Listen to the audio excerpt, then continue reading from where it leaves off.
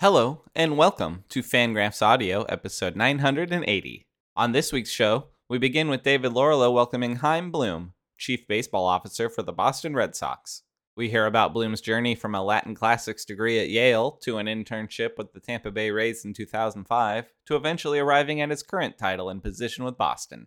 The pair also talk about Bloom writing at Baseball Prospectus back in the day, the history and future of knuckleballers in the game, the significance of starting pitchers throwing complete games, revisiting the Andrew Benintendi trade, and how the organization occasionally has to make tough decisions that they know are right but may be unpopular. There's an old saying that I think is pointed more toward managers, which is when you start listening to the fans, you end up sitting up there with them. Yeah, at the end of the day, if the only reason that we wouldn't do something is because we're worried about getting criticized for it, that's not a good enough reason. We need to be better than that. If we think something is right for the organization, we have to be willing to do it, even if we expect criticism. Now, the criticism matters on some level because we are in the entertainment business and we're in a very public situation and a public business. And obviously, whatever noise there is may impact what we're trying to do. So we need to factor that in. But shame on us if the possibility of criticism pushes us off something that we think is right. After that, Eric Longenhagen welcomes Jim Callis of MLBpipeline.com to the show. Eric and Jim were both just at the Draft Combine in San Diego, and they talk about what they saw at the event, as well as what is going on in the college postseason right now. The pair also discuss things like how the Combine is the winter meetings for draft folks, how new data and technology at the event can offer new insights into players, the ironically named Kumar Rocker rule, being waist deep in mock drafts right now, and how much easier covering the job has become over the years.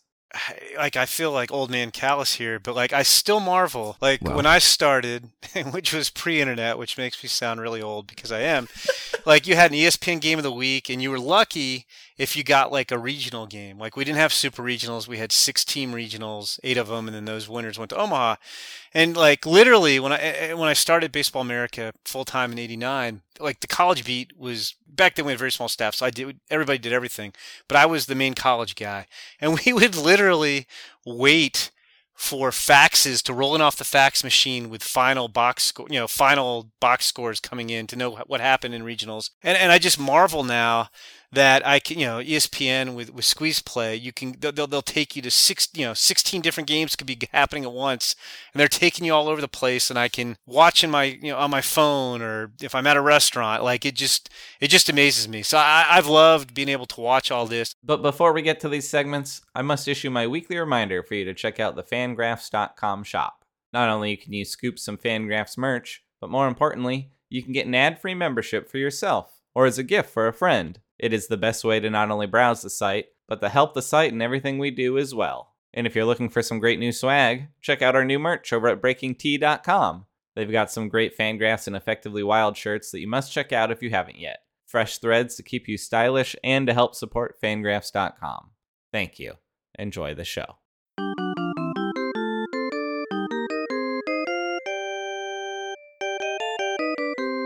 Hey, baseball fans, this is David Laurila. My guest is Chaim Bloom, Chief Baseball Officer for the Boston Red Sox. Chaim, thanks for coming on to Fangraphs Audio. Happy to be here. Thank you for having me. Let's start with your title. For all intents and purposes, you are the President of Baseball Operations. Not so long ago, the top dog in the front office was basically simply the GM. How did these titles get chosen, Chaim? Well, this one was essentially what the Red Sox offered me when they offered me the job. I believe that the 3 people in baseball that I know of who have had this title at some point are me, Derek Falvey, and Tony La Russa. So it's an eclectic group, but a distinguished group with a Hall of Famer in it. So that's good enough for me. And maybe 2 future Hall of Famers, right? Well, I have a really high opinion of Derek as well. Just hoping we can finish ahead of him this season. No, and I'm actually going to bring up Derek a little bit later, but I want to bring up the fact that you went to Yale, and I believe your degree was in Latin Classics. Yeah, that's correct. Yeah, what would you be doing had you not chosen baseball? So I'm really, really fortunate that I never had to think too hard about my plan B. I certainly did a lot of hustling and heard no a lot, but it all happened in a very condensed frame of time before my baseball career was able to start. So I didn't have to stare into the abyss of plan B for too long. So I never got around to what that would be. Thankfully, I've been very fortunate in my baseball career. So you never really figured that out in college. You were sort of like the, guy gets drafted into the minor leagues and that's his sole focus. Yeah, I knew at the time that I picked that major that I wanted to work in baseball operations. I had decided that was something that I was going to go full bore after and see if I could make it a reality. And I had taken some Latin courses both in high school and early in college. I enjoyed it. I found it challenging and interesting, and basically made the calculation right or wrong, but it worked out. So I might have gotten lucky that my major was not going to have a huge impact on whether or not I was able to get into baseball. That turned out, I think, to be true, and that doesn't necessarily mean it was the right decision, but it worked out. And I did find the one thing that it did was it really taught me how to learn, and it helped me with, how to think, how to read, how to assess situations, how to work through problems. And I sometimes get this question when I'm asked for advice, on what people should study. There's so many different ways you could answer that question, but to me, you really want to do something that is going to teach you how to learn, because if you are not always learning, if you're not always growing, you are going to get beat in this game, and it's a tremendously valuable attribute for any of us who want to make a career in baseball to have. And speaking of learning, you were hired as an intern by the Tampa Bay Rays in 2005. Some listeners may know that before that, you actually contributed articles to Baseball Prospectus. When you look back at those, what you wrote then, Chaim, do any really stand out in your memory? It's been a long time since I've read them, but, I think probably the one that I did that had the most work put into it was probably something that I did assessing the first big contract that Alex Rodriguez signed and, some of the value proposition there when, Texas was looking into trading him and some of the things that were being kicked around on the rumor mill. And I spent some time looking at that and looking at the value in that deal. And that was probably the one that I spent the most time on. But, I honestly, I can't even remember all the conclusions that I came to, but I remember spending a lot of time on putting that together. In May of 2004 with Prospectus, you did a Q&A with Charlie Zink, who was then a knuckleball prospect in the Red Sox system. That fascinates me for two reasons. One is it somewhat pretended being with the Red Sox. But also, I did a Q&A with Charlie Zink maybe a year before that. So I just find that interesting that you actually did a Q&A. Yours was probably a lot better than mine because you are a pro at this. Well, I became one. I think that had you gone into the Q&A business instead of front office business, I think you'd be pretty good at that, Chaim. Well, thank you. That's very nice of you to say. Yes, well, of course. I'm a nice guy. I want to talk about Charlie indirectly for a moment. Knuckleballers are such a rare breed in baseball these days. What is your opinion of knuckleballers, and why don't teams actually try to develop them?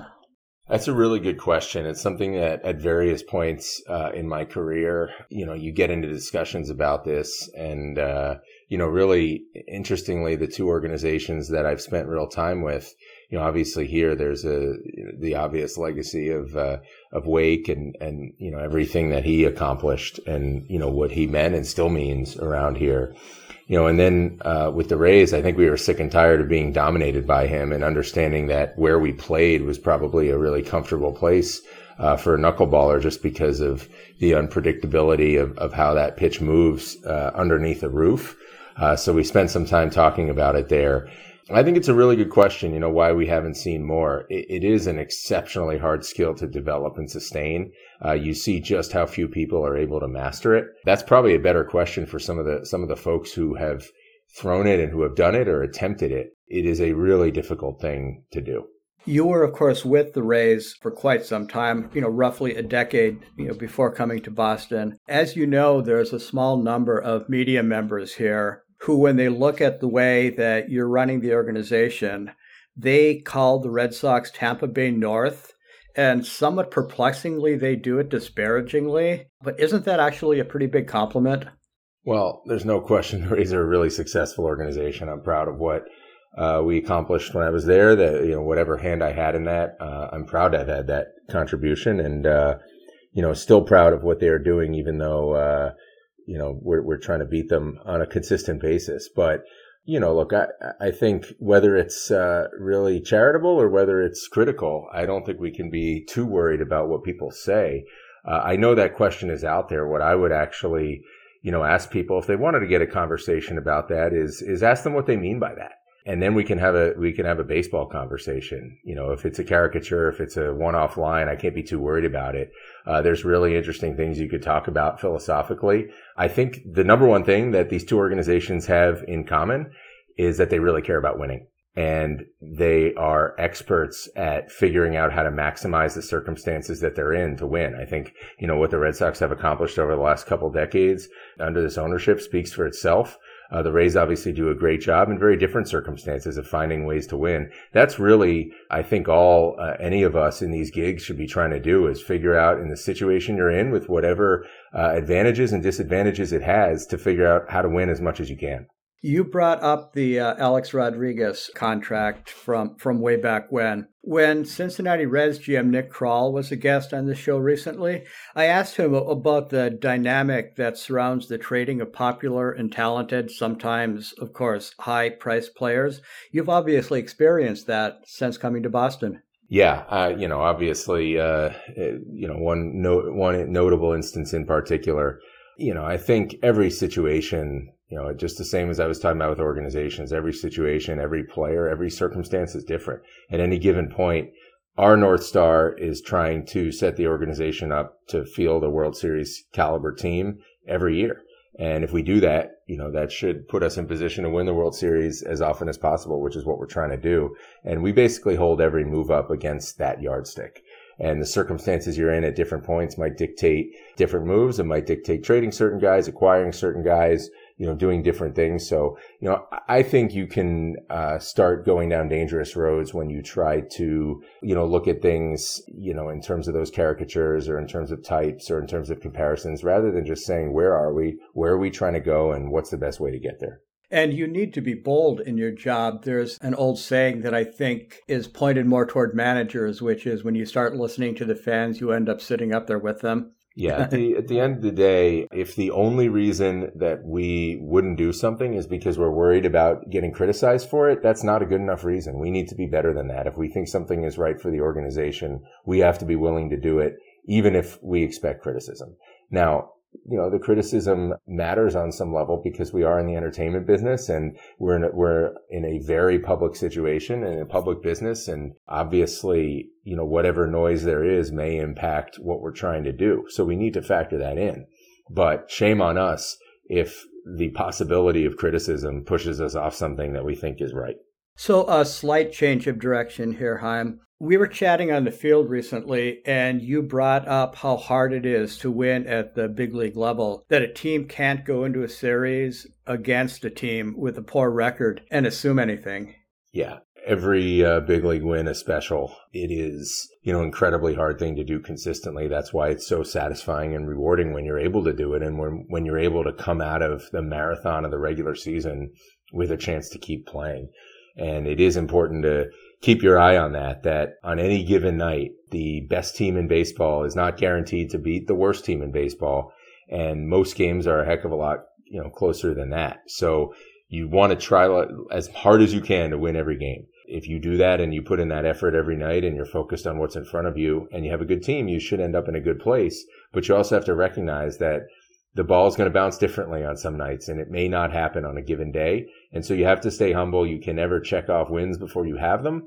And also you could be in situations where, we were in that situation at the end of our West Coast trip where we had kind of exhausted our pitching pretty thoroughly by the end of that trip in an effort to win and a successful effort to win a lot of games. And you would have thought that last day of the trip was something that maybe you write off because we didn't have it lined up perfectly and a lot of our bullpen was exhausted, and we had Cutter Crawford coming up, to make a start on that day that we really didn't even know he was making until the previous game had finished. And, we end up pitching a shutout. That's the nature of baseball. That's why you compete. And that's why you're appreciative when these guys go out and give good efforts and don't take anything for granted. I believe you brought up an actual number for the statistical probability of winning any individual baseball game. In the bigger picture, to what extent does statistical probability go into your day-to-day decision-making process?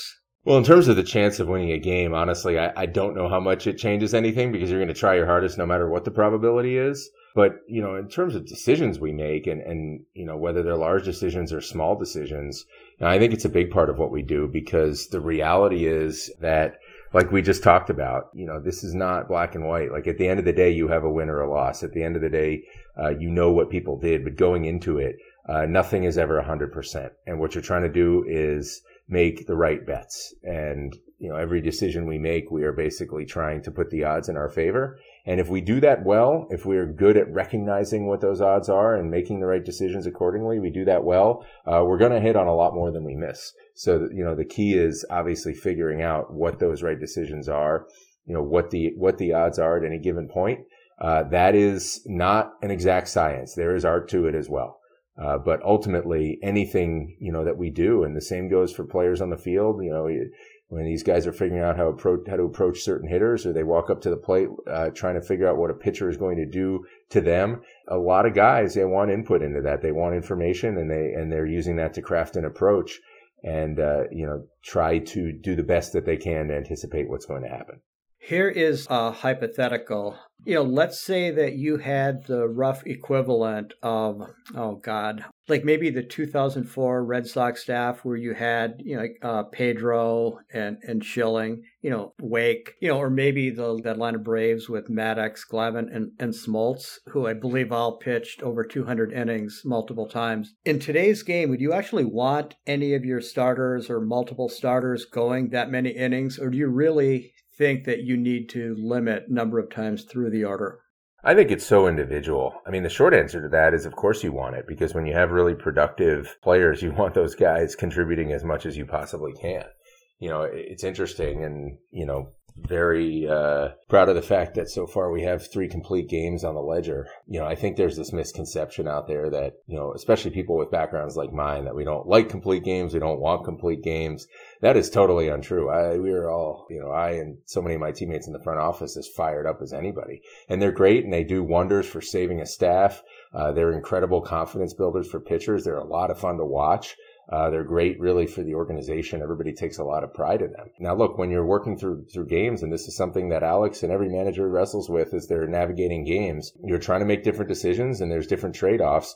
The odds may be the odds. Just, we know enough to know that the familiarity that hitters gain every time they see a pitcher helps them. That's real. But that is one input into a decision that there's a reason you empower your manager, your pitching coach, and your staff to make those decisions because just because that's real doesn't mean you're trying to limit your pitchers necessarily.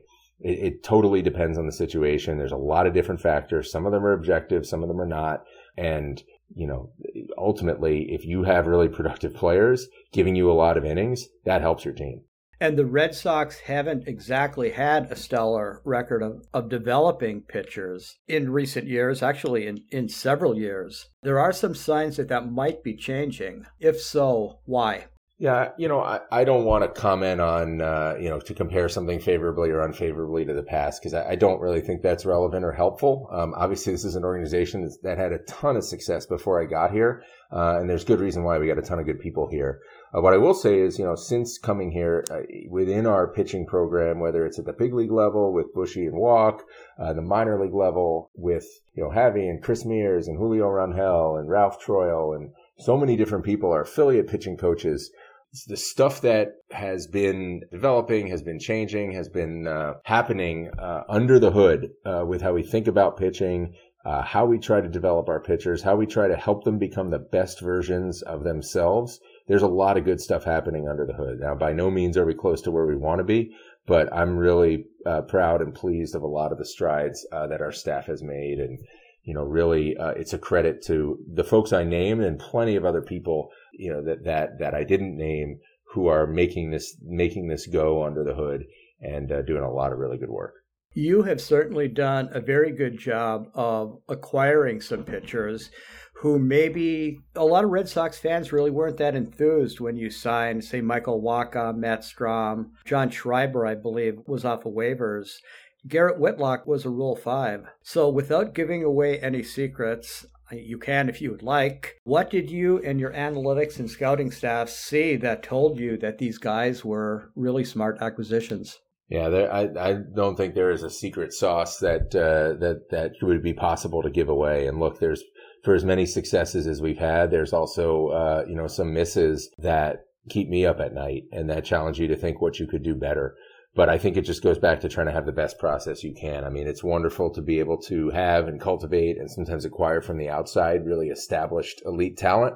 But if we really want to be as good as we can be, and you just look at the teams we're competing against, you look at the team at the top of our division right now, and they've done as good a job of anybody at getting amazing pitching contributions from some really unheralded guys.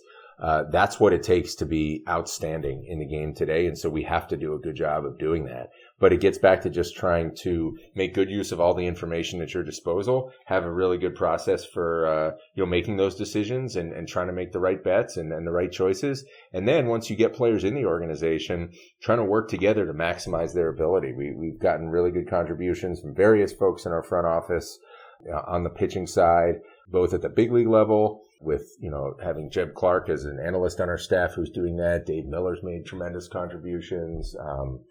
Some of our folks who are primarily focused on the minor league level, Spencer Bingle and Jordan Elkery. And really, like you heard it from Schreiber, how fond he is of Paul Abbott and what Abby did for him in terms of developing velocity and confidence. What I think this shows you is there's not necessarily one person or one thing you point to in a success story with any player. It sounds cheesy, but it's really true. It takes a lot of people, and that doesn't mean the same person is going to have the same impact on every player. That's why you try to work together, communicate well, work together well, have a really good process, because you don't know what person or what link in that process is going to get the most out of a player. You're constantly assessing how you make this process better, what you can do to get more out of the players you have, help them reach their potential, try to avoid some of the times that it didn't work the next time you're in that situation. And if everybody's doing that well and everybody's communicating well, you have a chance. You have a lot of different ways you could potentially impact a player for the better. And then ultimately, not to be lost in all this is the ultimate credit goes to the player. These guys get themselves where they are. I worked for a long time in Tampa Bay with a field staff member who would say, I heard him say it dozens of times to players, whether in spring training or instructional league, talking about how wonderful the staff was and then saying, none of these guys is going to get you to the big leagues. Only you can get you to the big leagues. And again, it's cheesy, but there's something to it that at the end of the day, we can help them, we can work with them, and we do our best to do that. We have wonderful staff doing that. But the players should always get the credit for the success that they have. And speaking of your old team, you had said there is no secret sauce, to acquiring players, to turning them into, really good assets. I do wonder, though, if the Rays do, because they are so good at getting under the radar players, especially pitchers. I believe that, I mentioned Derek Falvey earlier. I'm pretty sure I asked Derek on this podcast a few months ago if it's safe to trade with the Tampa Bay Rays. Yeah, well, look, saying there's no secret sauce doesn't mean that certain organizations don't do things well. Obviously, there is a difference, in how some organizations are, what they're able to do with players as compared to others, and we're all trying to improve in that constantly. So that's not to say that it's random. It certainly isn't. What I meant by that is that it's not something that you can just sort of bottle up and ship out. In basically every organization, I would imagine, and certainly the two places where I've spent real time, whatever success you have, whatever processes you have, whatever advantages you have, those flow out of being cultivated by good people working together in a good culture. And it's really, really hard to have sustainable success that you can duplicate and, have over and over again without good people and good culture. That to me is the foundation of any lasting success in our business.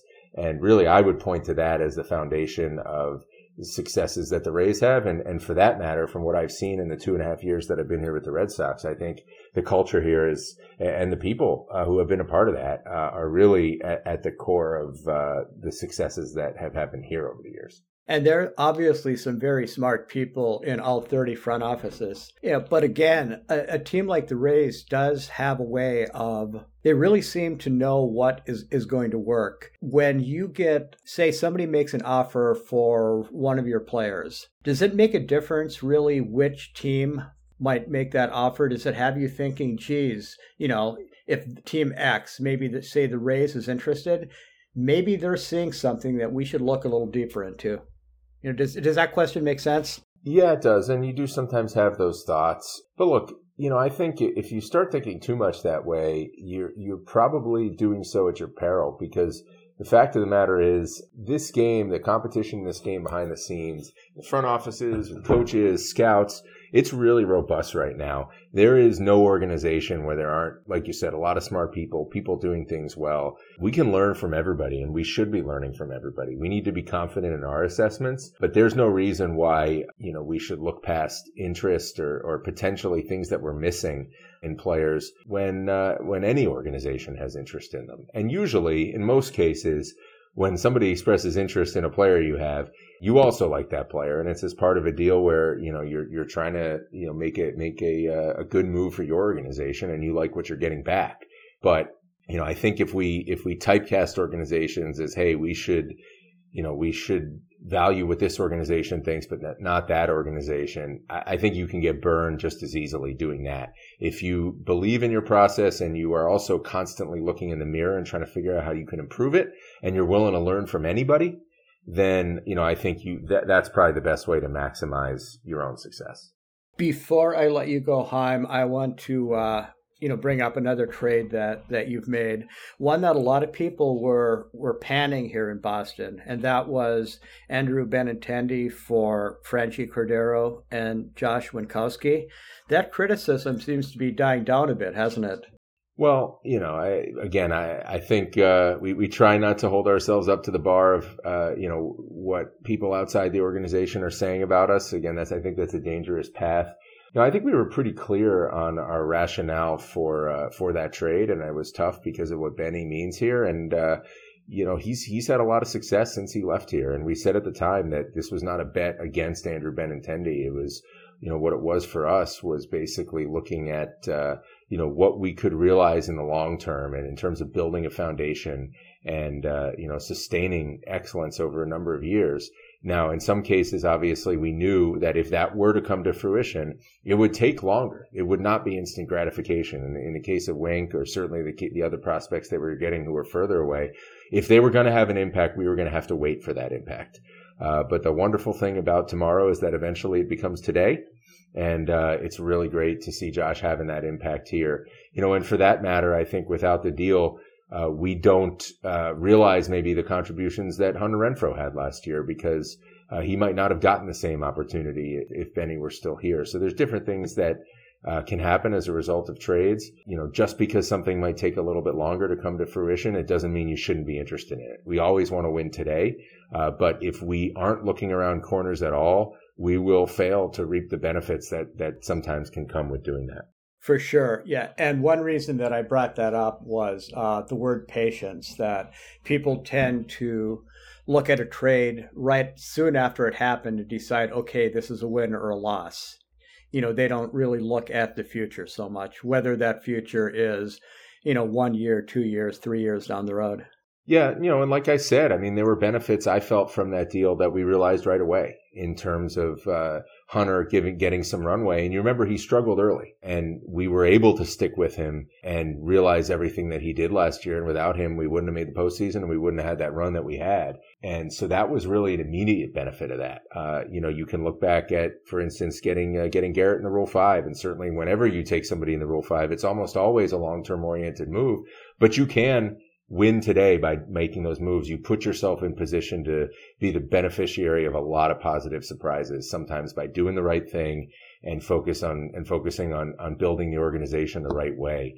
So I sometimes think that present versus future, conflict is a little overblown. I think if you always come back to trying to make good baseball moves, trying to do the right thing for your organization so that you can be excellent and be excellent every year, you will sometimes get benefits that you didn't anticipate, and sometimes those can come right away. Where you get in trouble is when you try to time it too perfectly, or when you get away from just making good moves for your organization, staying true to the things that lead to success, that build success. Like I said, you do those, consistently, and if you do them well and you have a good process, you might not have to wait till tomorrow for those benefits. You might get them right away. You mentioned Hunter Renfroe, who you traded to Milwaukee to reacquire Jackie Bradley Jr., and you also got 2 prospects in the deal. So let's close with this, but not really so much your, breakdown or assessment of that trade. But Will Fleming on Red Sox radio said something 2 nights ago that I thought was great. He brought up, not seeing JBJ playing center field anymore, but playing right, and musing about how much fun he is in center.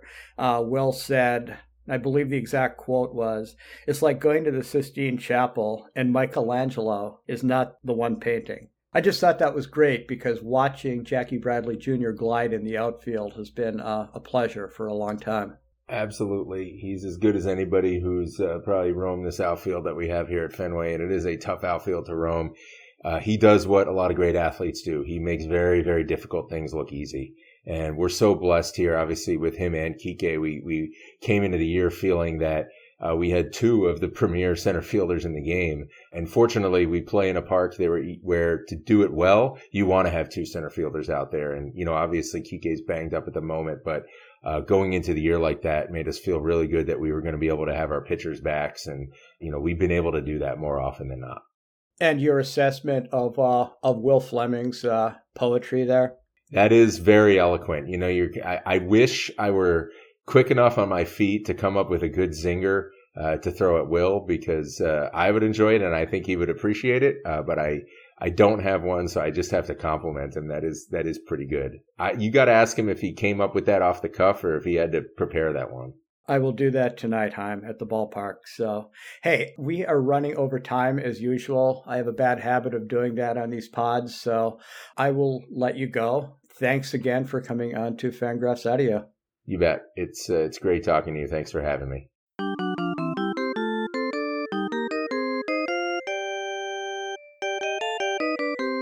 Hello again, listeners. This is lead prospect analyst Eric Longenhagen coming to you live from the office of the Fangraphs Southwest Desert Compound in Tempe, Arizona. I've got a hot toddy on me today, even though it's about 106 degrees outside, because I think I finally got COVID. I think I got COVID or whatever it is that I have at the Combine in San Diego. And joining me today to talk about the Combine in San Diego, among other prospecty things, is from MLB.com, the Yoda and or Johnny Carson of prospect writing. It's Jim Callis. How's it going, Jim? Good, Eric. I did not get COVID at the Combine. Although it's weird, I do have a headache and a little bit of a sore throat. But I thought your hot toddy was an Ole Miss reference, since as we record this, they're playing Arkansas with a win, putting them in the championship finals against Oklahoma at the College World Series. So I thought that was an Ole Miss Rebels reference, not a COVID get well reference. Yeah, I tested negative this morning. I took, one of my at-homes. I burnt one of them just to see. I started to have kind of a sore throat last night. It was very windy and blustery here in Arizona last night, so there was like a lot of dust. And so maybe I woke up and thought, well, I just sort of went for a walk in that. And so maybe that's like I slept in all that dust and dirt, and now I feel like this, but it sort of persisted throughout the day. So fingers crossed. I've avoided it to this point, but what are you going to do? I don't know how much of we talked a little bit about it before we went on air, but how much of the college baseball postseason, not just the World Series in Omaha, but how much of the postseason have you enjoyed, and what have your thoughts on that been?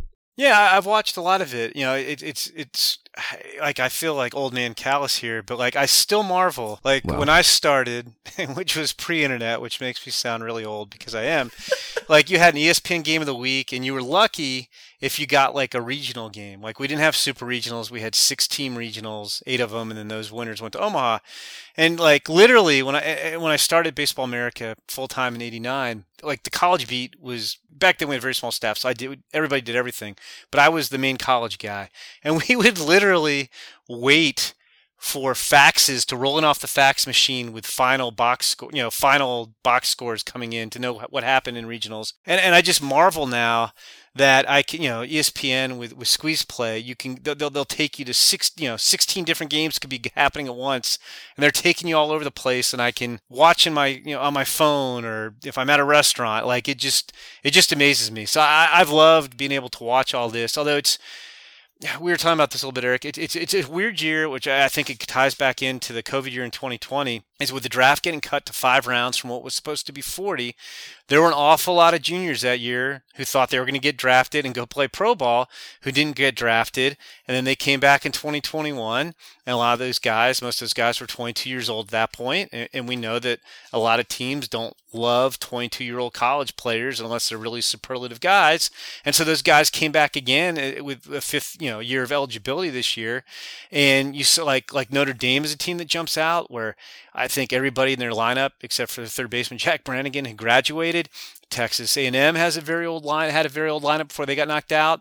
Ole Miss, which is probably going to be playing for the national title against Oklahoma, has a mostly older team. They have some younger guys, but it's that's been kind of interesting. I feel like it's usually, as much as I love the College World Series, and it is my favorite event, this almost feels like the least prospect-y College World Series I can remember in a long time, at least in terms of guys who are going in the first couple of rounds in the current year's draft. Yeah, I agree with you. And it makes sense, right? Like, we know what the difference between a 24-year-old guy doing something at high A and a 21-year-old doing the same type of thing at high A is. And you kind of see it manifest in this space, with as the transfer portal doing its thing and guys having an extra year of eligibility. And so, like, Texas Tech has all these, they're not mercenaries. Like, I'm all for the things that give the players more agency, but it has created this chaotic thing, and it just turns out that having a bunch of like stable guys who look like they're 28 years old, with full beards and like a well-developed physique, like it just makes a huge difference at this level. And I mean, Oklahoma, I like Oklahoma. I love Peyton Graham very, very much. Yep. There's obviously risk, like hit tool related risk there. Although he has been so much better. Like, I think his strikeout rate went from like 30-something% in the first couple months to like 18% since. Like, so even though there is risk, like he's even mitigated it some too. Just in terms of tools and projectability on a college guy, he is in a rarefied air. And then some of the OU freshmen, Spikerman, Jackson Nicholas, I like both those guys a lot. And then Ole Miss, Jacob Gonzalez for next year, I think is a top 3 to 5 guy probably. And I was going to say, I do think the guy who might have more helium than anybody in the draft right now, because nobody else is really playing. So I need to qualify. It's not like everybody's going good. And like, I don't think he's going to go in the first round. But Cade Horton went from a guy who, as you know, 2 years ago coming out of high school, he was a shortstop, right-handed pitcher, quarterback. He would have been a top 2-round guy out of high school if he was signable. Went to OU and blew out his elbow and had Tommy John. Didn't play last year. And for the first part of this year, he was playing more in the field, not really hitting. And I think I was looking this up, Eric. Like when we did our draft 200, we expand our draft 200, and he's not on it. He'll be on our list next week when we update to 250, and we'll move him way up the list. But when we did our draft 200, he had a 7.94 ERA, and the stuff was pretty generic. It was fringy. Nobody was blown away by it. And I was talking to guys, and they're like, "Yeah, he'll come back to school next year and try to get back to where he was." And since then, he tore up Texas in the Big 12 tournament. He's pitched well 3 times in the NCAA tournament, including 11 strikeouts at the College World Series the other night. I think he's going the top 2 rounds now. Like, he's throwing the mid-90s with a pretty nasty slider, and it looks like the guy he was in high school. And it makes you wonder, like, how much better he can be, because I mean, he's just really, now showing his stuff.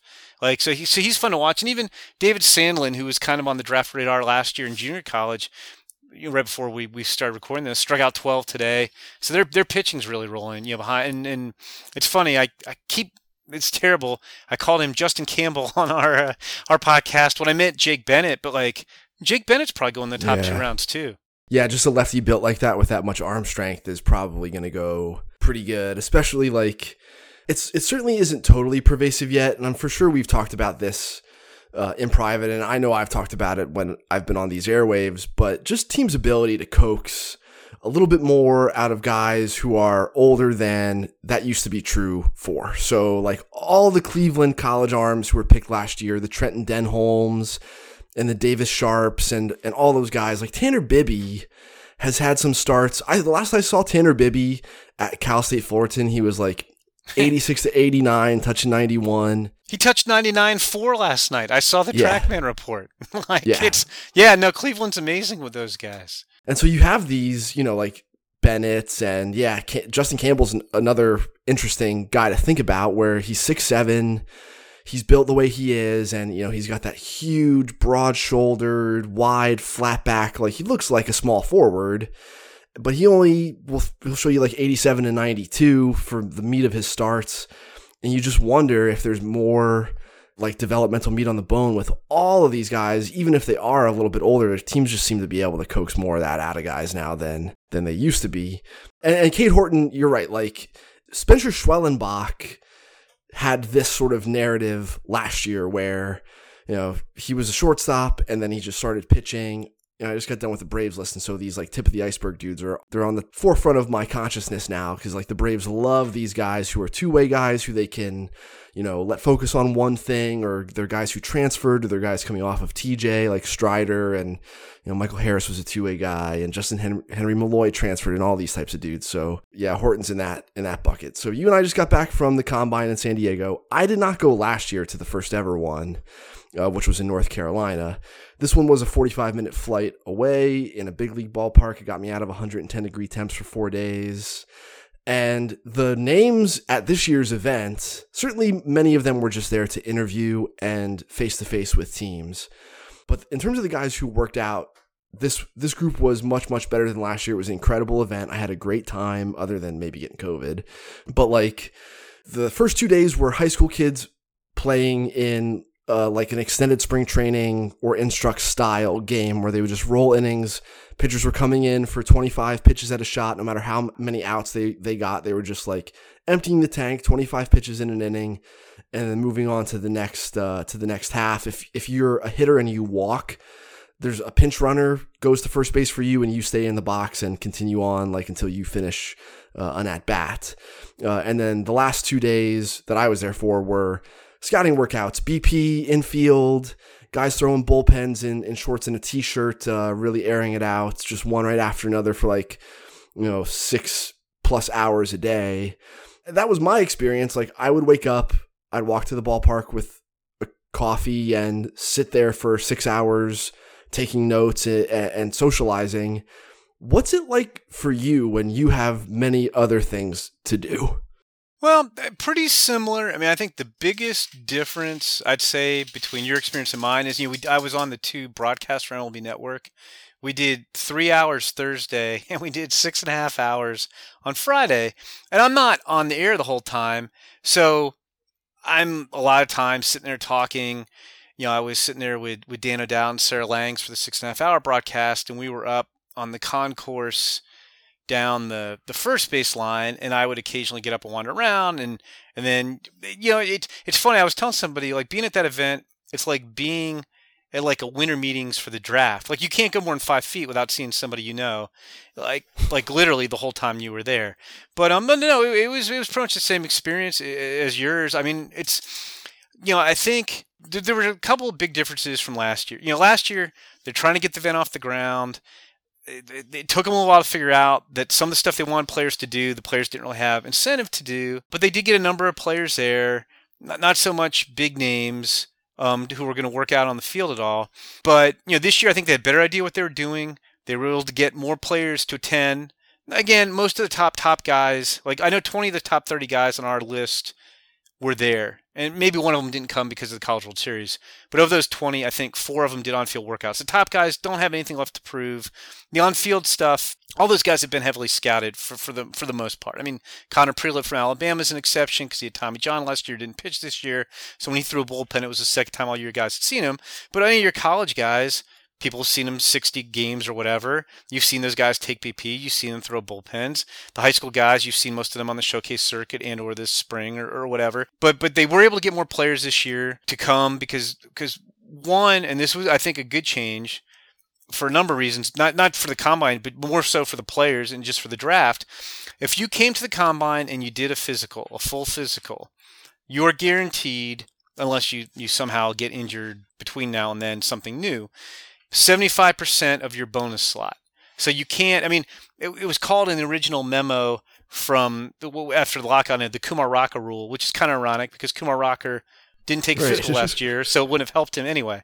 But essentially, you are going to have a situation where I draft you, Eric, and I'm like, geez, I don't like your shoulder. And for fans who don't know, when you do a post-draft physical, it's not like this board. It's the team's doctor. The team has the sole discretion to say, Eric, you look marvelous. Or, man, Eric, we don't like your shoulder. We're going to cut your bonus in half. Do you want that or not? And there's no second opinion. It's just what the team doctor says. Now, what's good about this, I think, really, Eric, is so with pitchers, very subjective. Nobody who pitches a lot, their arm's going to look great. You're going to have some wear and tear. And I know I've talked to agents in the past, and they felt like, well, there are some who were like, no, I don't want teams getting any medical information ahead of time. I've had a lot of guys say, look, if a guy has something that's questionable, that some teams may like, some teams may not like, you're better off doing a physical before the draft and having him drafted by a team that's not bothered by it. Now there's no surprise. Like the high school guys can go to college, but if I'm a college junior, let's say I have something going on my shoulder that teams don't like let's say half the teams would be fine with it and half the teams wouldn't, because as we both know, the team's doctors run the spectrum as to what they tolerate. Like it's just kind of random. Do you get take it by team that's going to fail your physical or not? And so they eliminated that. So anyway, that gave incentive for guys to come. From my understanding, I think like 3/4 of the 250 or so players who were there took physicals. And then the other thing that was a real nice benefit was they did it in the big league park. Last year, I think they did a really nice job of putting it on in Cary at the USA Baseball Complex. But you had the field stuff going on at the complex. You had interviews back at the hotel, which was like 20 minutes away. You had the performance testing across the street from the hotel, the convention center. So you're running all over the place if you're with a team. This year, as you saw, all that, everything but the medical exams were done at Petco Park. Every team had a suite at Petco, and the players would just come to Petco and go from suite to suite doing their interviews. And as you alluded to before, I think the interviews, everybody loves interviews. The players love the interviews. Teams love the interviews. It's a way for a lot of guys. Like you could have, so I know some meetings had like 14 officials from a team talking to guys, for potential, top of the first round picks. But it's a way for a lot of people, it's 25-minute interviews to get, like in front of a guy and talk to him, get a feel for the player, and for the players to get a feel for the organization. I have yet in 2 years to talk to anybody on either side who doesn't absolutely love the interviews. How about the data portion? Obviously, because this is such a new thing, we now have 2 years of kids doing broad jumps and activity with like force plates and different hand-eye coordination and flexibility 30-yard dashes. Yeah, 30-yard dash. Yeah, so broad jump. What are some of the variables that folks you're talking to seem to believe are significant? Obviously, like with the sports that we have a greater track record for combine data, like we have some idea of places like Football Outsiders and stuff, like they've run pretty basic regression analyses on the data generated at the combine. You can kind of see like, a short shuttle drill is actually indicative of like the short area quickness that pass rushers need and this and that. So like what is it that folks seem focused on in as far as like the data that's being generated? I don't have a lot of specifics because it's only 2 years and not a lot of guys. Like I can't give you a number, but let's say if there were 250 players who attended the combine, I don't know. I don't even know if half of them did that stuff. I might be a little bit light, but the top guys aren't doing a lot of that. But I think it's the same type of stuff like you're talking about with the NFL, Eric. I think you're looking for explosiveness, ways to quantify athleticism, as opposed to just what you're observing on the diamond. Like big shock, Jared Curtis, who's an outfielder from Texas, and Michael Gupton, who's an outfielder from North Carolina. They're really fast and athletic. I mean, and we kind of knew that, but like you were able to quantify some of that stuff. Gupton floats. Yeah, well, Jared Curtis was even faster in the 30. I haven't seen the whole complete data. I saw like the Thursday data while we were on the show, which was a handful of guys. But yeah, Gupton, I mean, I'd say I'm not sure how much Michael Gupton can hit, but he like if we had like most resembles an SEC running back at the combine, that would have been Michael Gupton. I mean, he's fast, he's strong, he's built. Like he wouldn't have looked out of place if it was some kind of like, football type combine either. I mean, he's a pretty impressive guy. I mean, I think he'll wind up at NC State and we'll see him in college for a few years. But yeah, I do think, as you know, any type of data you can, get your hands on where you can quantify something rather than subjectively say, oh, he's a 7 athlete or he's a 6 athlete. Most of the teams eat that stuff up. Yeah, and it is so, because so much of this stuff has been done behind closed doors. Like, I do think there are teams who are measuring grip strength and, a whole bunch of other different ways of assessing capacity for movement and flexibility, I think is so important. We see those guys like the big PVC pipes that they're like, moving their shoulders around, just sort of like show shoulder mobility and different stuff. Like you can see that they're interested in it, but I have no context for like what is good and no, same with me. Like I couldn't tell you like I mean, I know like Michael Gupton had one of the best broad jumps there, but like I don't know like how that translates. And it's interesting. I do think there are some teams who try to do a lot of that stuff, and now that's kind of become more difficult because they put in a rule change this year that's starting the Friday before the combine, which I think was June 10th this year. You can't work out individually for teams after that date. So like from that point on, right now we have 3.5 weeks before the draft. I can't go work out for a team. No player can individually. I theoretically, if I'm a player, I could stage a workout and invite all 30 teams to come watch me if I want to do that. And we may see some of that. Maybe not so much this year, but maybe in future years. But like if I'm trying to get that, all this esoteric athletic quantification, my window for doing that is now much shorter than it was last year and previous years because of this rule change, which I also think was designed to try to get guys to go to the combine. So I'll be curious. I think the word of mouth on the combine has been very good. I think the on-field stuff, to be honest, like I was saying, I don't think you're learning a lot about guys, like based on their exit velocity and batting practice, because they're like all the college programs, you have TrackMan data on most of those guys anyway in actual games. But I've kind of come around and I was like, I mean, the on-field stuff, what it is, I think it's a way for MLB to promote the game, to promote the draft, to promote some of these players. And yes, I don't think you're ever really going to see the top 20 guys on anybody's draft list come there and participate in everything because they've already made their money. They know they're going high.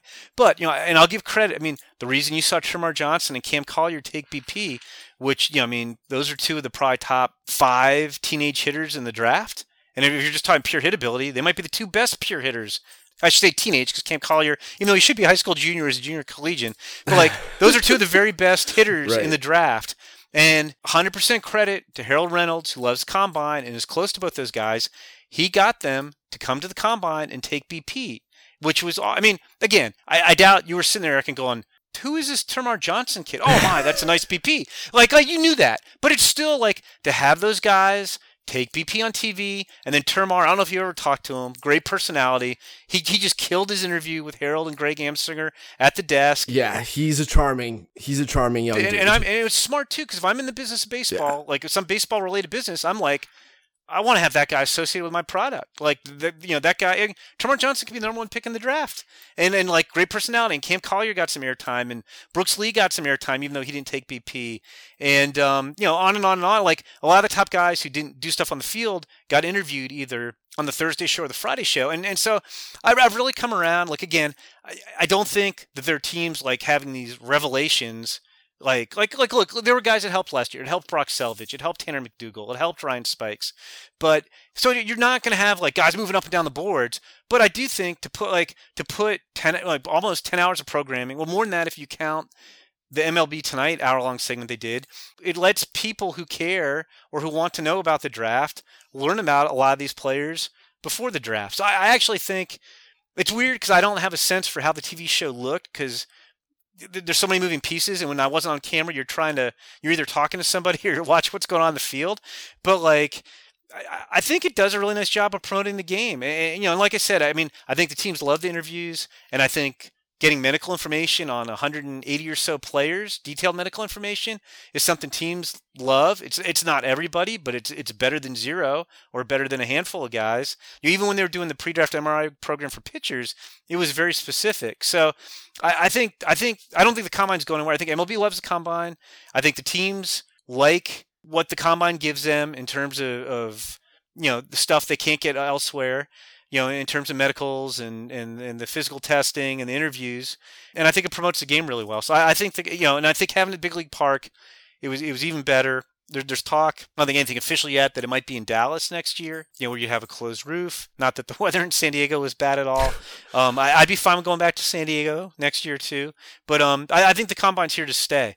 And I think it, as you said, you weren't at the first one, but it was significantly better in a lot of ways from year 1 to year 2, just because I think they had a much better idea of what they were doing.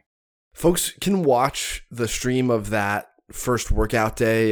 It is logged online. I will make sure that Dylan has a link to plug into the post for this podcast. And I think it's really valuable for folks who are interested in this type of stuff to watch someone like Termarr take BP one after another with 4 other guys who like aren't as good as him, and see the little differences when you really pare it down to what these guys are doing in the cage, or really, paring down what Jason Misiorowski looks like compared to Connor Stain and Luis Ramirez, and like see those guys one after another on the same mound. The context that it gives you for those individuals it's rare to have something like that, especially when you're incorporating high school guys and college guys into the same event. All right, let's talk about your mock draft. You were wrapping it up today, right before we started recording. How many mocks in are you at this stage? This is my 4th, I'll say real mock. I think we threw one together last December when we did our first, top 100. But that's you're just guessing and you're trying to give a little flavor of it. But this is my 4th full mock. And I will say, it's so nice working with Jonathan Mayo at MLB Pipeline, because, as you know, you probably hear it at Fangraphs too, and probably hear it from fans. We could do a mock every other day, and you'd still have people saying, more mocks, give us more mocks. We need a daily mock draft.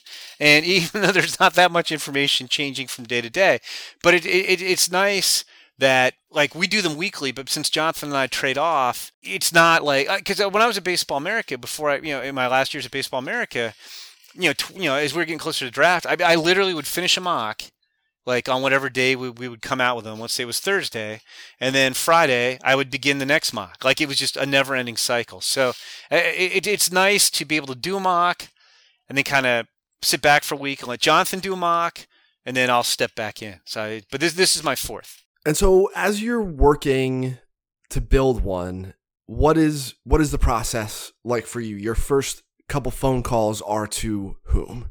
I will say I like to text more, because you can just get much more targeted information and talk to a lot more people. But I generally try to work both sides of the equation, and I try to talk or text to a lot of teams, and I try to talk or text with a lot of agents.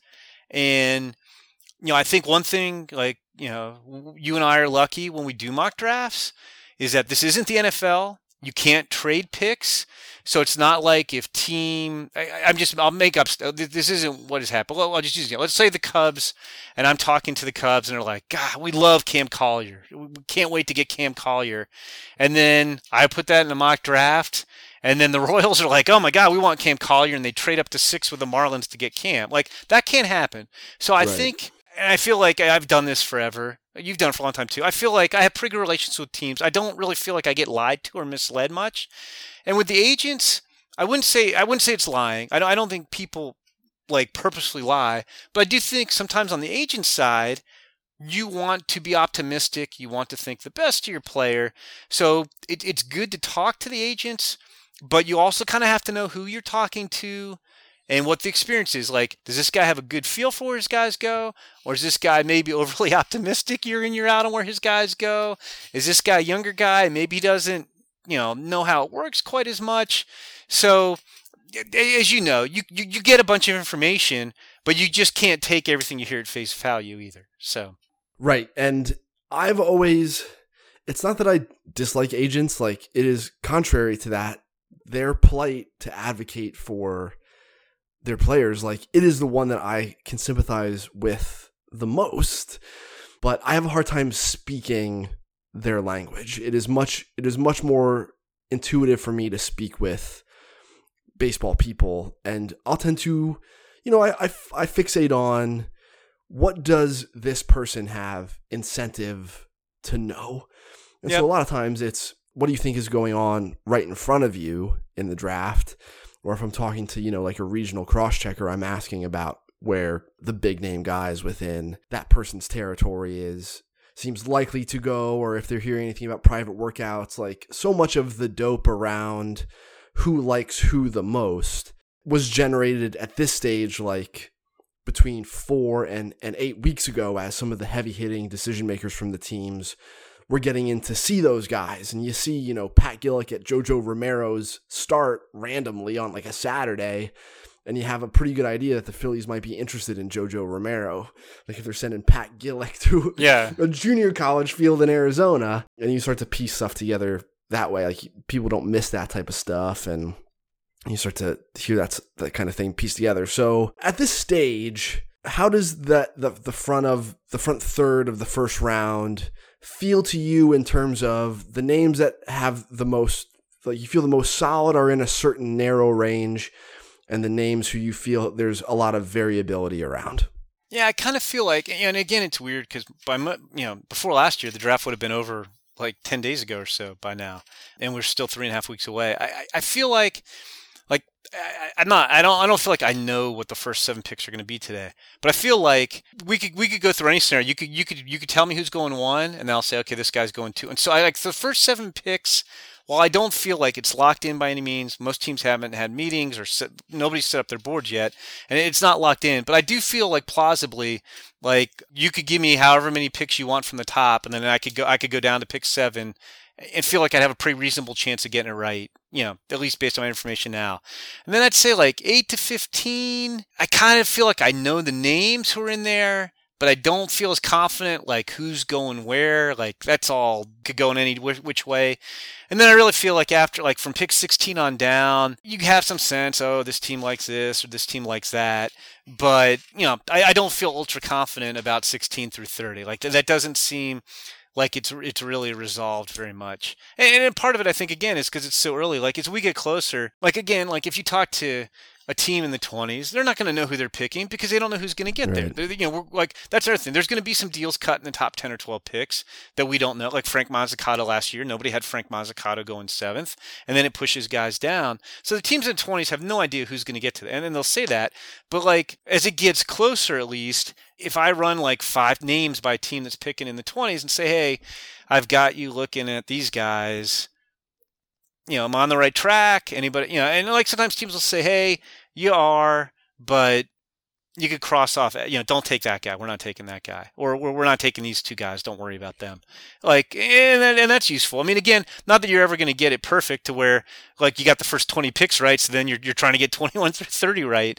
But at least it helps. Like, my attitude is, like, when I do my final mock, like, you're never going to get them all right, obviously. But, like, at least I want it to be plausible. I don't want to put a guy, say, for the Rays at 29 and then find out from the Rays, oh, we had 0 interest in that guy. So, like, if you could do that toward the bottom of the first round, I feel like that's about as good as you can do.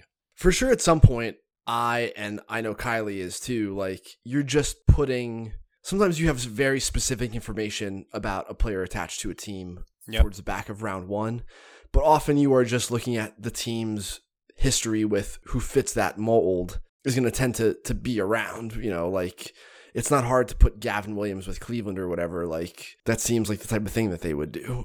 Or you could give, like, the Phillies a high school pitcher this year, or right, I keep giving the shortstops who can hit. Like, but, like, it's weird because it's easy to write it when you do that.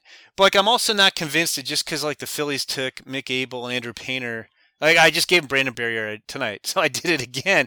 But, like, I'm not really convinced they're taking Brandon Barriera, but it's like, okay, because again, I don't know who the Phillies take 15. It's like, I feel like he's going around this range, and that makes sense. Like here's my favorite, and I didn't do this, but I always mention him.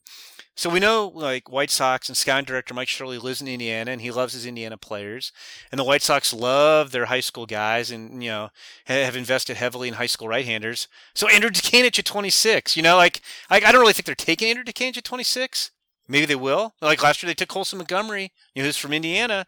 So I don't know. That stuff gets kind of goofy.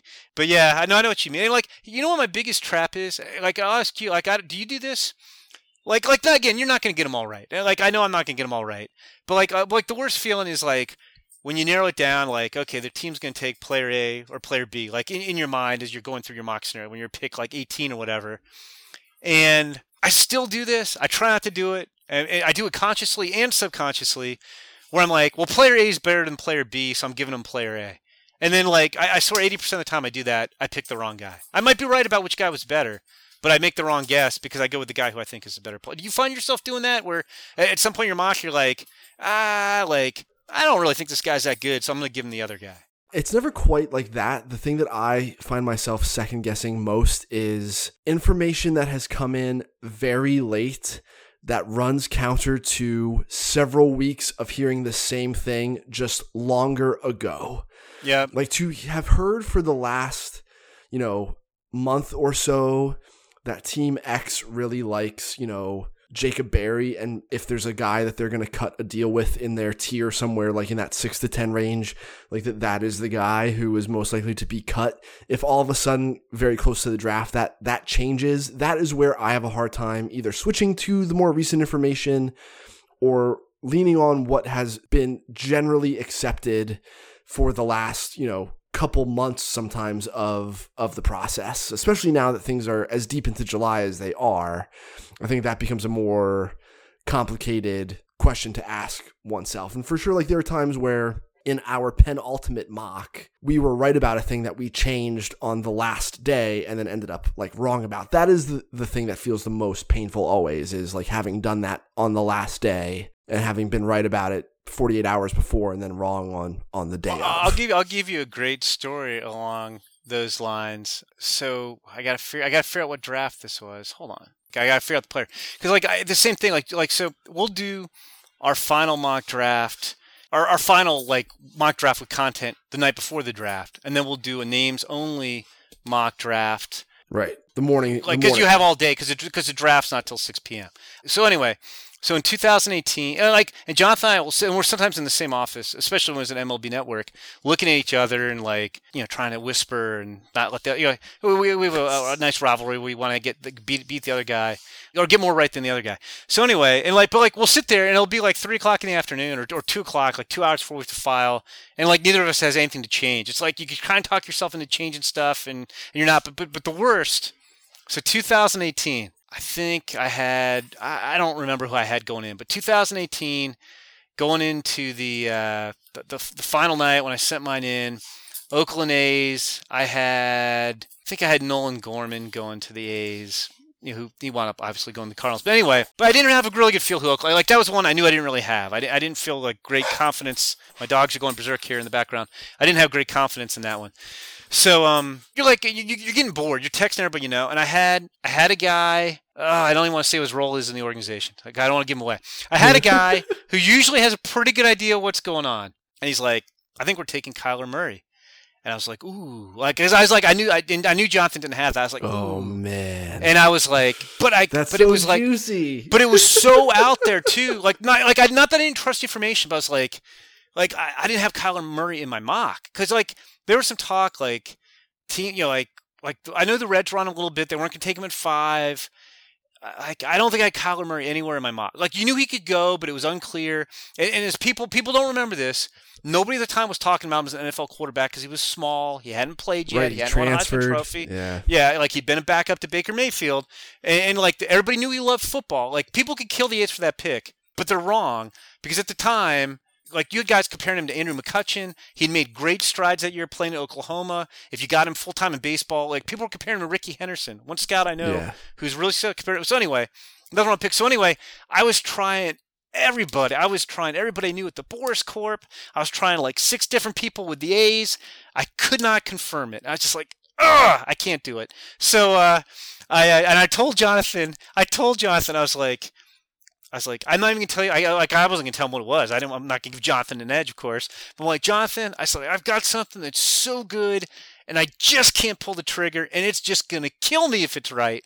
And so, at about 5:30, a half hour before the draft, a guy with the A's confirmed it for me, and I was like, damn it. But the only good thing about it was when they came to us for our, like, in the draft preview show, late breaking news, like, what do you have? I had the juicy nugget that Kyler Murray was going 9. So I got it on the broadcast, even though I did not have it in my final mock. But that was that exact thing where, like, I just needed a little confirmation. I couldn't get it, or else I would have had Kyler Murray at 9. So, well, anytime, because the D-backs are not great, like sports talk radio here in the Valley is still all about the Cardinals and the Suns, and anytime there's discord between Kyler Murray and the Cardinals, which there has been here this offseason, I just want it to fester and grow, and so he can take BP 10 minutes from my house.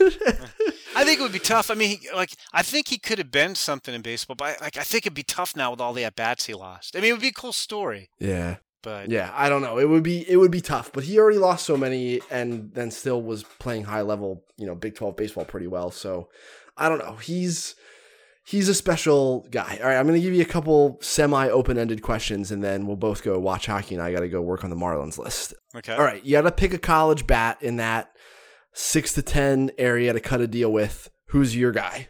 Well, and the Lightning are up 1-0 in case you're not watching. I'm not. Well, what are their parameters here? Because, I have a pretty good sense of who's going to cut a deal and who's not. I can't just cut a deal with Kevin Parada. I mean, Kevin Parada might get to 6, but I don't think he's going to cut a deal. You're not going to cut. So, all right. So, yeah, who's in that sweet spot where you think they have incentive to cut and also are arguably part of that same tier of player? See, I don't feel like Parada or Collier, like my mock, which will be out when this goes up. I had Kevin Parada, Georgia Tech going 6 to the Marlins, Cam Collier going 7 to the Cubs, and Jacob Berry going 8 to the Twins. I don't think you can really cut those guys, to be honest with you. Like, maybe if you took Berry at 6, because I don't think Berry might go 7, so I don't think you can cut those guys. Like, the next tier college bats would be that Gavin Cross, Daniel Susac, Josh Young, Zach. You know what? I might go for some positional value and get cute and go Zach Neto. Can I go Zach Neto? Yeah, you can. Yes, I think I'm going to go Zach Neto. Although I think Zach Neto could go as high as 8. But I think if you're looking to cut a deal, and he might go ahead of all those guys, but I like the fact that he's a shortstop in that group. I think he's got the most defensive value in that group. I think Susac can stay catcher, but I might go Zach Neto there. And then Gavin Cross is my guy. I think he can sneaky play center field. That would be the one if the situation were right. I wouldn't go out of my way to do it, but he's my guy. Of all the injured, or I guess you can lump Wisenhunt in with this group as well, suspended arms, guys who have had TJ or guys who didn't pitch a full college season or full season is what we're getting at. Are we going college here? Or are we counting? Yes. Okay. Yeah, let's stick to the college. Because otherwise, I think the answer might be pretty easy. Just say Dylan Lesko. It's just Dylan Lesko, right? But yeah, so Connor Prelip from Alabama coming off of TJ, Kamar Rocker, obviously everybody knows.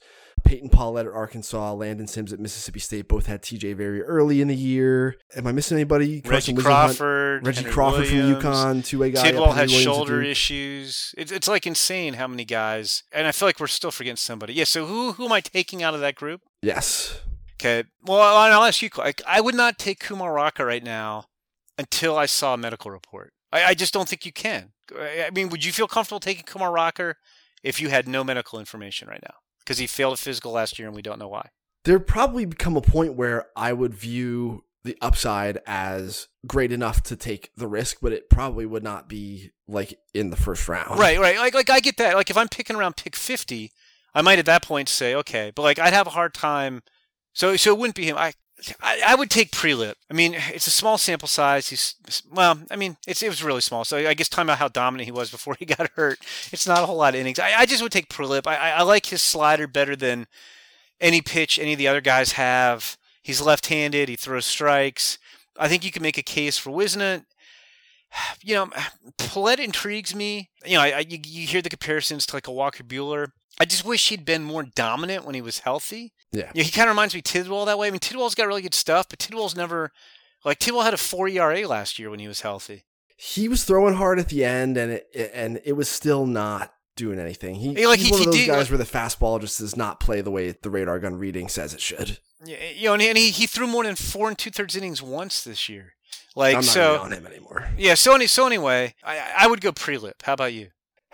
There's part of me that wants to say Whisenhunt just because this type of guy, like the lefty with the changeup, just tends to work out to some extent. The floor on those guys is so high. But Peyton Pallette is the one where the athleticism is at a different level than all the other guys. Prelip scares me. The fact that the velo isn't even really close to where it was pre-surgery at this stage. I don't know. I mean, he was a 91-95 guy before he got hurt. There were some, when he was really peaking, like, it was 4-7. I'd rather have Mazur and some of the other, like, I think he might have back issues right now. Is risky. But yeah. That's this draft. Like, even, like, I don't know that he's hurt, but, like, even Jerpy kind of left the game early in his last start, and people were wondering what was going on. Jerpy and Hunter Barco both will be fascinating because all these teams, and Palmquist, all the teams who love the low release height data, like how they weigh that with these guys whose stuff is otherwise like just kind of okay. I think that's going to be fascinating. And then last one, college outfielders with scary hit tools. A lot of them have messed up swings. 3 of them were at the Pac-12 tournament. So Brock Jones from Stanford, Dylan Beavers from Cal, Jacob Melton from Oregon State. I think you could maybe throw Chase DeLauder in there. Yeah, guys don't love his swing. Pick one of that group who you think will actually hit. I'm going to go with Chase DeLauder. Like, there's so many guys. Like, Zach Neto doesn't have an ideal swing in this year's draft either. He's not an outfielder. But Eric Brown. There's a lot of guys like this. I don't think there's ever been a draft when there's been more potential first-round picks with health questions and more hitters who could go in the top 50 picks who people are like, man, I don't really like that guy's swing. I'm intrigued by Chase DeLauder. Like, I feel like he's going to go in the 20s. And I feel like he should go in the teens. He belongs in the teens. I know it's not the prettiest swing, but again, you could say that about a lot of dudes. And once you get past like the first 10 picks or so in this draft, you look at the guy's athleticism, you look at his performance. I know he never played a full season because of COVID. James Madison played a half season last year, and he broke his foot this year. But he's a career 402 hitter. He put up numbers. He played very well in the Cape Cod League with wood bats. The guy's got really good tools. The guy's strike at the walk ratio, which I think is a good indicator, is one of the best in this crop. Call me crazy. I have Chase DeLauder right there. Like, if you made me pick, like, right, I would probably take Chase DeLauder ahead of Gavin Cross. I like Chase DeLauder that much. So you made the question a little easier when we included him. I would take Chase DeLauder around the 10th or 12th pick in the draft. I believe in that guy. How about you? I'm scared of what has happened to DeLauder. I think that some of the model-oriented teams are going to be a little heavier on him and like Sterling Thompson. Like, it wouldn't surprise me if Sterling Thompson, just because of their age, it wouldn't surprise me if Sterling Thompson ends up with a 4-hit tool, but it is like a 4-hit tool that I've seen get to power before. Whereas like there's a chance that DeLauder, it looks so weird sometimes and so ineffectual that I'm less confident in that. But of the group I mentioned, I came around on Beavers. I saw Beavers at opening weekend of the year, and then I don't know if Cal even came here to play ASU. I think that they played them at home, and I certainly didn't go down to Tucson. It wasn't until the Pac-12 tournament that I saw Beavers again, and he grew on me, and he's also like freaky physically in a way that the other couple of guys are not. Like, he's built like Jason Worth, whereas like Brock Jones, not that Brock Jones is like, sloppy. Brock Jones looks like he could tear me in half. But Dylan Beavers looks like he could add another 15, 20 pounds without losing any of the speed and have grown into like serious power. The amount of juice that he generates over like a short distance, it's a weird, short, abbreviated swing. His finish in some ways is kind of like Chase Utley's, where it's just like so abbreviated, but there's so much power anyway. And you know, it's just interesting to think about. You have all these guys with hit tool risk. Judd Fabian's another one. You know, even though they're college guys who have performed, that seems to be the question about them. And then what is causing the hit tool risk is variable depending on the player. And some teams think they can fix this and that, and others seem to not. And so it'll be fascinating to see how it shakes out. All right, well, thanks for the time today, Jim. Is there anything that you want to plug in addition to folks, you know, just going to MLBpipeline.com and looking at all the content that you and Jonathan and Will Bohr and the whole crew churn out? Is there anything specific you want folks to be on the lookout for? Doing a lot. I mean, I don't know how we keep cranking it out, but we're doing a lot of draft coverage, obviously, but we're also, you know, covering the hell out of the minor leagues too. And I just say, like, you did a nice plug there for us. Come to MLBpipeline.com. You know, it's nice. I mean, it's similar to Fangraphs. Like, our stuff's not behind a paywall. It's all, you know, everything we do, the videos, the rankings, the reports, it's all there for everybody to see, which is nice.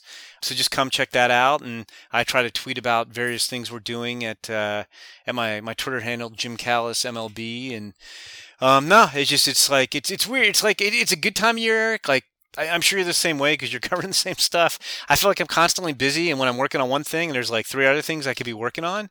But but like then you look up and it's like I feel like I'll take a breath and I'll be like, hey, it's Arizona Fall League season. How's that happen? So Yeah. it's like, I mean, I don't know if you feel this way, but I think about this all the time. Even like when I'm super busy and like this time of year, I'm like, it's baseball. I've never had anybody tell me who finds out what I do, like, man, that sounds like a rough job. Like I mean, even like when I'm super busy, it's like, well, I'm trying to figure out who's going where in the draft and I'm ranking prospects. Like, so it's still fun. Yeah, it's a busy time of year, but it's still fun. Yes, it has been. I've been going basically since KG and Brendan and now like Tess have all kind of left, and like I am exhausted. And some of the stuff you warned me about years ago is only now like really finally starting to catch up to me in a way that like I can feel manifesting in my physical body and like my well-being. But yeah, like I don't hate it. I don't dislike it at all. Like going to the field for the combine.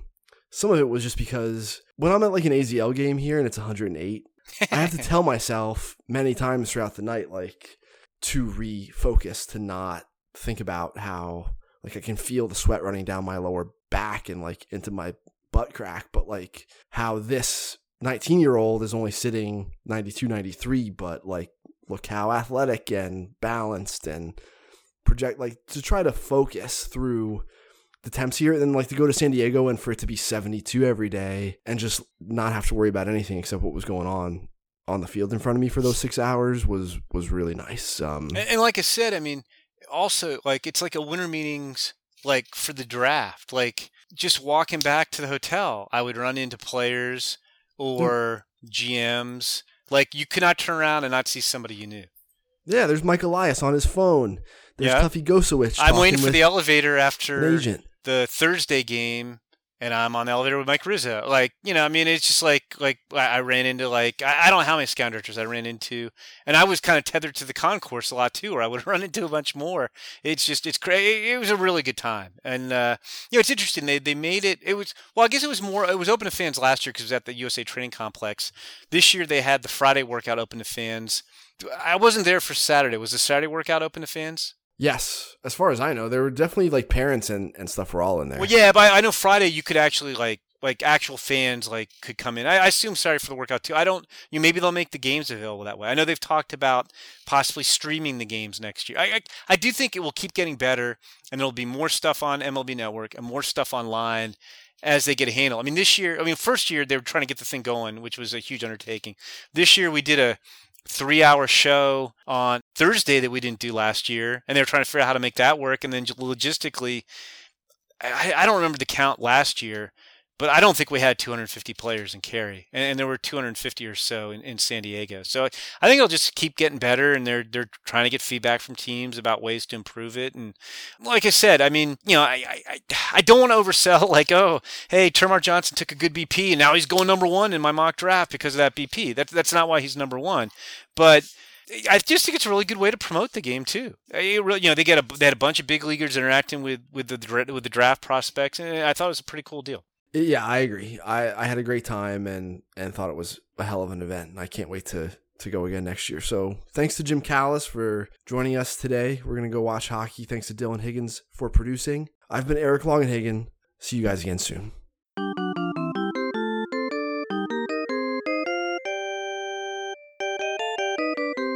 This has been Fangraphs Audio. Thank you to Chaim Bloom and to Jim Callis for joining us. And thank you for listening. If you enjoyed the program, consider sharing it with a friend or two. It helps us out. After you've checked out the Fangraphs.com shop, don't forget to sign up for our newsletter. It is the best way to keep up on everything we have going on at the site, free to your inbox every weekday. We hope you have a good week, and we'll talk to you next time.